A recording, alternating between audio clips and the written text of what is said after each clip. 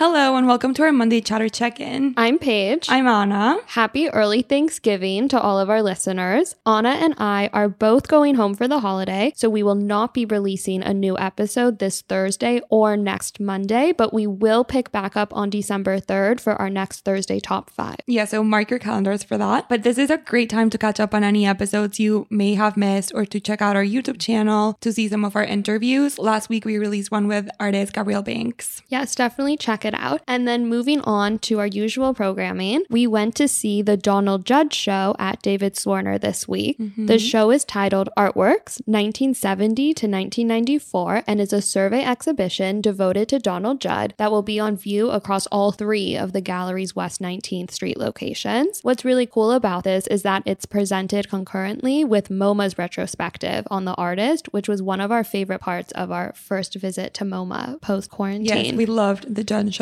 It was really great. So if you haven't seen it and you're in New York, we highly recommend seeing that one. And also the Judd show. Judd is known for removing classical ideals of representational sculpture to create a rigorous visual vocabulary that defines objects as its primary mode of articulation. And the intention is to create straightforward work, and the unaffected, direct quality of his work demonstrates his strong interest in color, form, material, and space. He is considered to be one of the most significant American artists of the post-war period. Yes, and one of my favorite works from the exhibition was an installation of 30 wall-mounted plywood boxes, which was conceived in 1986. Each box actually measures 1 meter by 1 meter, so they're like pretty large, and each one is backed with acrylic sheets in various colors. The work hasn't been shown since Judd had a solo exhibition at the Whitney in 1988, so before we were born, so we've never gotten to see it before. And I think that the size of the work was really unbelievable and stood out to me, especially when placed among some of his other more recognizable forms. All of his work are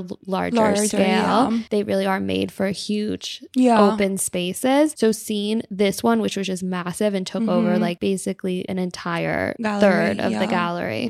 I really liked it, and I thought it was really cool how like the surfaces are reflective, so you can like take pictures on them. The whole exhibit is actually, because of the reflective nature of the work, it's so fun to take photos. And I think that's really amazing because it doesn't feel like an Instagram trap, but at the same time it is.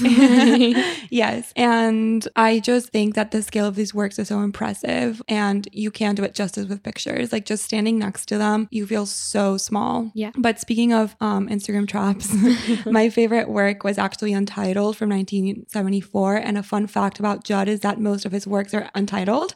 So if you're trying to Google the piece I'm talking about, I doubt you'll be able to find it. But the one I'm talking about is a sculpture that looks like a floating shelf in its brass. So it's a reflective surface, like a lot of the other works in the exhibition. But I think it like caught a lot of people's attention. A lot of our friends posted a picture with it because you can take selfies on like one side of the work and you can see other works that are on the walls behind it in the selfie. So it's pretty cool. Yeah, and I did think it was a more unique work of his, for sure. What I really loved about the exhibit just as a whole is that we've both been to the Donald Judd Foundation and then we both saw the show at MoMA, but it still felt like I was seeing something new. I agree. I loved going to the Judd Foundation, but as we discussed previously, it's just not, they don't have as many works that are impressive because of the larger nature of his works. They are like so constrained by the space. By the space, because it's a townhouse in Soho. Right. So yeah, we're hoping to go to Marfa soon so we can see all of the works that are We in always Texas. talk about going to Marfa, but it's difficult to get to. It's so difficult, and now with the pandemic, even more so. Yeah. And then since we are both going back home, we thought it would be fun to share an art-related activity that we look forward to doing, me in LA and then Anna in Mexico City. Yeah.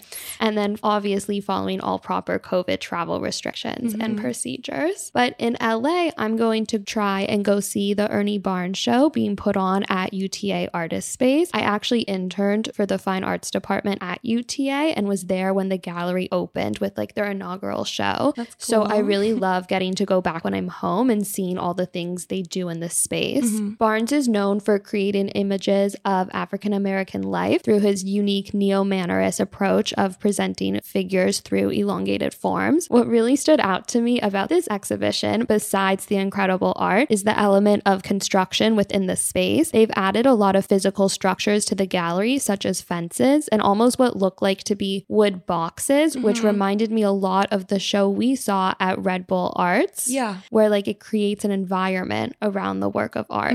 So I'm looking forward to hopefully seeing that in person. I'm excited for you and to see pictures, hear about it. I'm going to go to the Van Gogh live experience. I think I've seen it already, but I'm not 100% sure. I saw a similar show at Atelier de Lumière in Paris about a year ago, and just from the pictures, it looks very familiar. But my family really wants to see it, so of course, I'm going with them. And it's basically a multisensory experience that wants to change the way we interact with art through light, color, and sound. And again, it's not really high art, and in a way, I think it'll be very similar to Art Deco House that we discussed a couple of weeks ago, but I'm excited to see it regardless. And then I also might try to go to Museo Jumex, which is probably my favorite museum in Mexico City. They have a couple exhibitions right now that are based on works from the permanent collection, which is exciting because they don't usually have that. That's always nice to get to see what the museums have in storage. Yeah, exactly. But before we go, we have to give our restaurant highlight of the week. This week, we want to give a shout out to one of our all-time favorites, Pastis in Meatpacking. Yes, always a great experience. Paige and I went, just the two of us, and we got all of our favorite things, and we tried some new things. We tried artichokes that we have never had, and they were amazing. And it's just like an amazing place all around. It's one of just my favorite restaurants in New York for breakfast, lunch, and dinner. Yes. It never disappoints. Very versatile. But I think we're done with that. Yeah, so please follow us on Instagram, look at our YouTube, catch up with all our episodes during our short break. Yes. Thank you. Bye. Happy Thanksgiving.